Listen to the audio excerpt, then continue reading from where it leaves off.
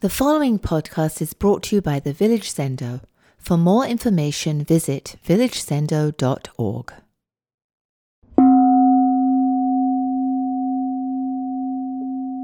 Good evening, everybody, which also includes afternoon here in California, where I'm joining from.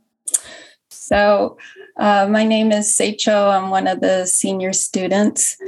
And you might notice that I am not our priorly scheduled speaker, Fugan Hoshi, who unexpectedly was unable to join today. So word went out, and here I am, and delighted to be together this way. And also to enact just in that whole unexpected situation. This is what we do, mutual support, meeting the moment, and here we are. Everything's included. And that really bridges to what I'd like to explore together today, which is the power of the Bodhisattva. And even as I say that, I can hear myself kind of nudging, from almost from behind, like the ancestors are reminding bodhisattvas, because the bodhisattva is also the whole. And the way the whole expresses itself is also in our individuality. So as bodhisattvas, what is this power? What is it that we're doing? And fortunately, our study text for this Ango, Shadoka, offers us not only clues, but also cues as to what that is.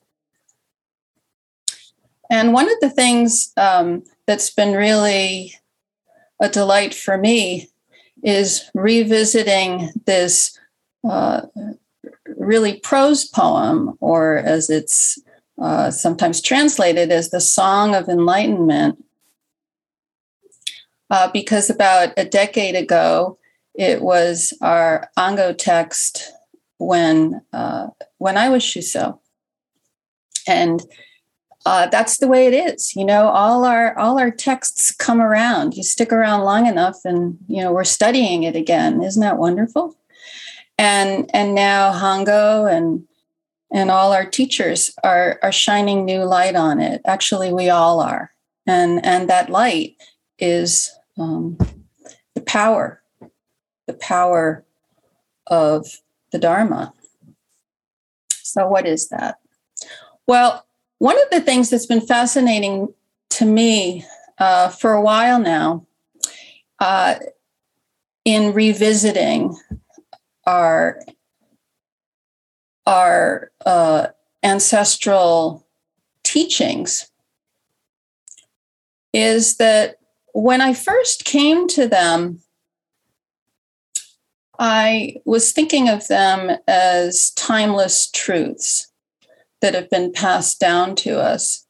So I didn't necessarily put any kind of prioritization for the context of those teachings, particularly cultural context, like what was happening in their surroundings, what were the values of that time and place, communities, what was going on in, so to speak, the climate, the natural world,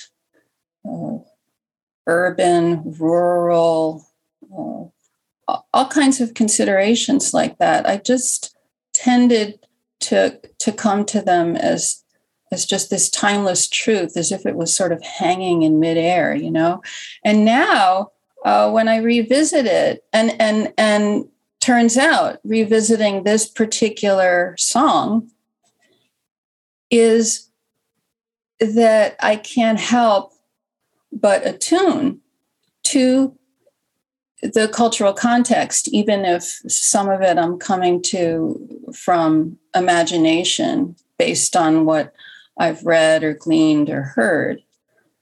And of course, the reason that that's coming up is because I'm very motivated in terms of how it relates to our cultural context right now, which there's a lot going on, right? So one of the contexts that's interesting to me is that the culture of having these Chan or Zen teachings that emerged in this same era as the one we're studying, more or less. There may be some centuries involved. I'm not exactly sure. Only because I only started preparing yesterday. So, and the advantage of that is that you can only work with the time that you have, right? I mean, anybody who's crammed to do anything has a sense of that. And you have to let go and just what's there. And one of the things that came up for me was, oh, right, song. So there's the song of the Jewel Mirror Samadhi, right, which we chant during Sesshin a lot. And there's Hakuin's Song of Zazen. There's Shitu's Song of the Grass Hut. Right?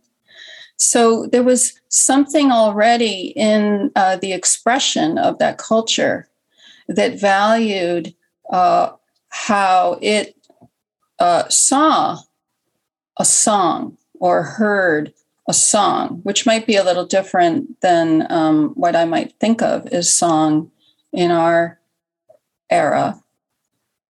And yet, one of the things that I noticed differently in coming to Shidoka was this sense of, it's kind of long. And right from the first line, there's this sense of wandering within it. And so what happened for me yesterday as I was doing this, again, this natural inclination was just to lightly brush through it. And then you've probably had this experience in one read or another, or maybe even listening to a song that just without trying, something pops, something just lands. And particularly you can feel it in the body. And you might not really understand exactly why, but it stops you, in a helpful way. And then if we're lucky, we get curious about it and explore it. So it's kind of like a light touch. And that happened for me. And this was the verse that stopped me. It speaks in silence. In speech, you hear its silence. The great way has opened, and there are no obstacles. If someone asks, what is your sect? And how do you understand it? I reply, the power of tremendous prajna.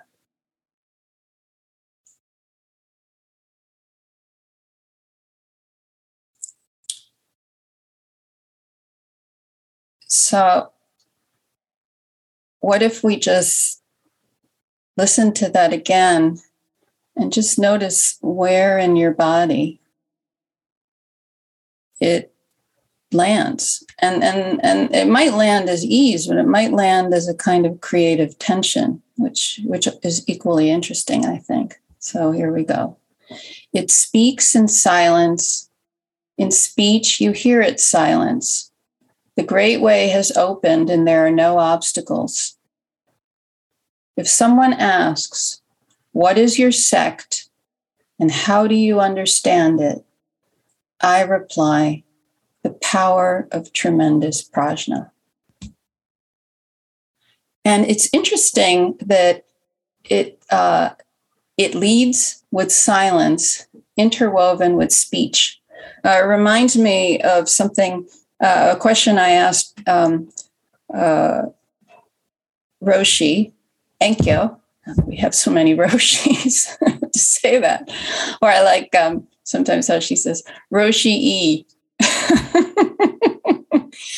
That years ago, when we were first starting, on the other side of this Anga, we have urban sesshin, that at some point during the day, we were going to go out into the urban environment. We could do this in person.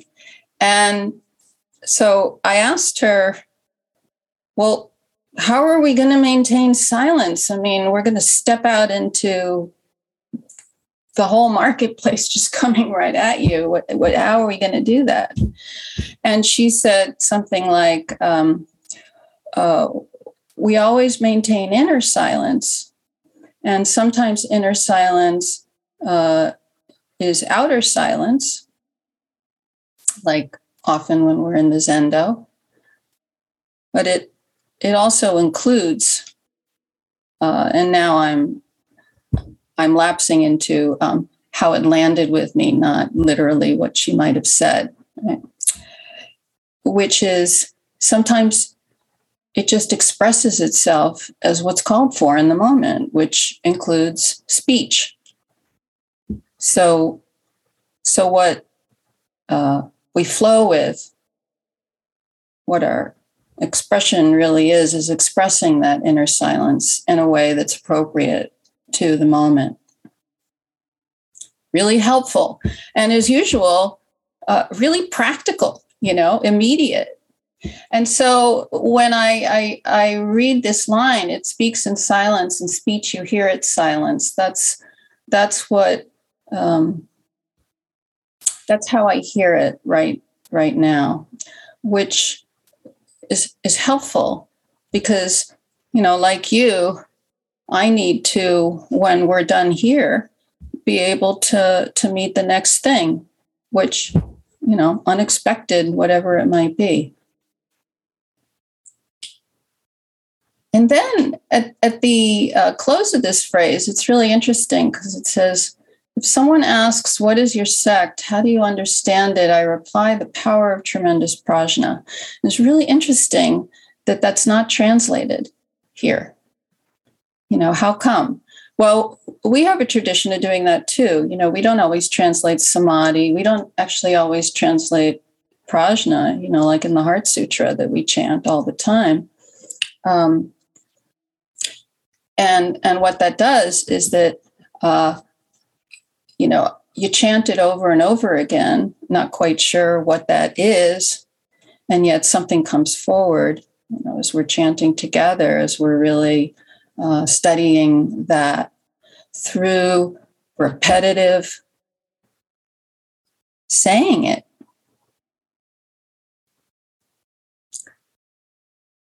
Well, another thing that I've come around to is, it is translated, of course, in different ways. Some people translate it as wisdom or wisdom beyond wisdom, or Thich Nhat Hanh translates it as understanding. So his translation, for instance, of the Heart Sutra is the heart of understanding. Interesting. But really, the Heart Sutra itself, the Mahaprajna Paramita, is really the pithy synthesis of this massive collection of Mahayana expression called the Prajna Paramita Sutras. And, you got to wonder, why so much? And also, how so pithy? You might, as I have, when you're chanting the Heart Sutra, think, wow, it's a long sutra. It's like, what the heck, But actually, it's incredibly pithy and direct. And what's important here is that this wisdom or this understanding, it's not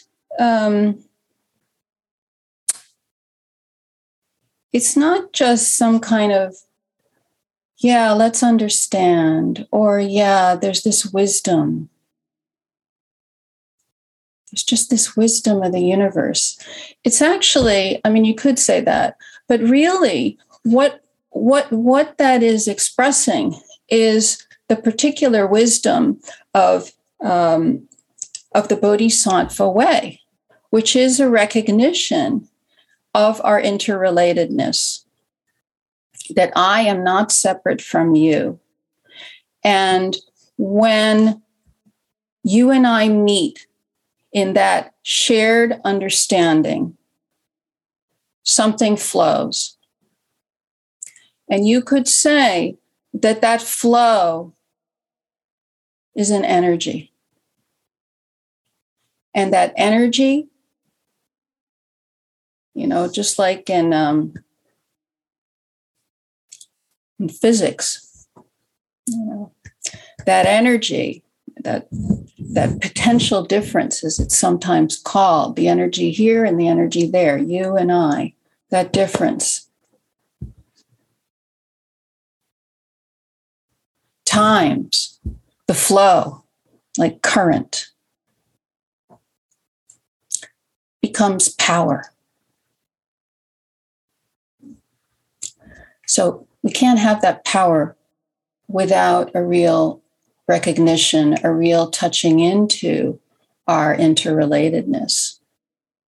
And that's what this understanding or this wisdom really is. It's not random. And we can't fake it, which is kind of a relief. But we can enter it through the power of this song, of the cadence, of the rhythm, of the flow. And, you know, all of that would be well and good, but still, how does it help us, you know, in our time right now? And I think one of the ways it helps us is that, you know,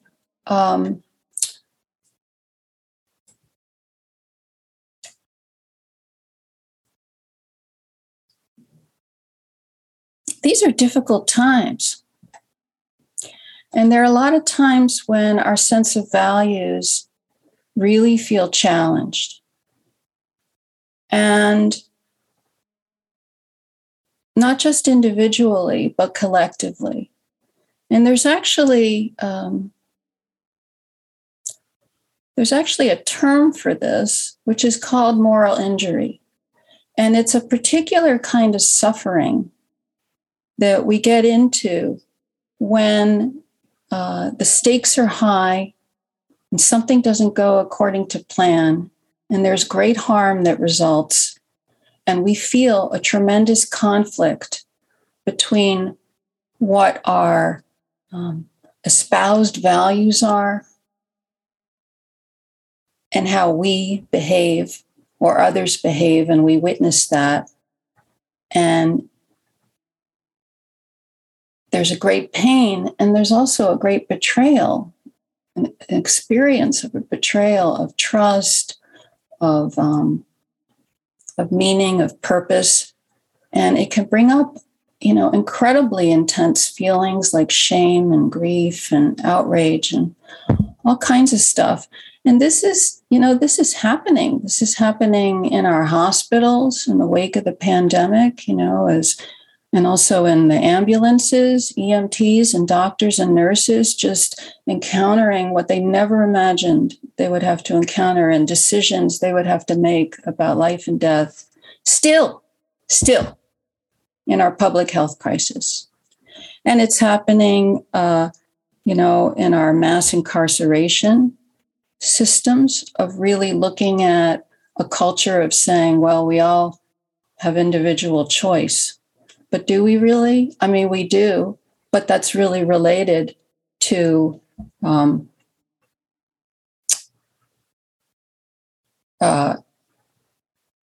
conditions in our society that actually limit choice and create the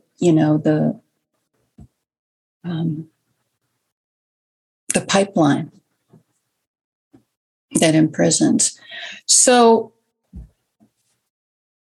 in just, the last minute or so, I just want to say that this very week, I'm really newly inspired because I went to a one-day, very powerful conference called For the Healing of the Nation, Understanding Moral Injury in the Wake of the Pandemic. And there I learned about incredible organizations and efforts, very wide spectrum, to actually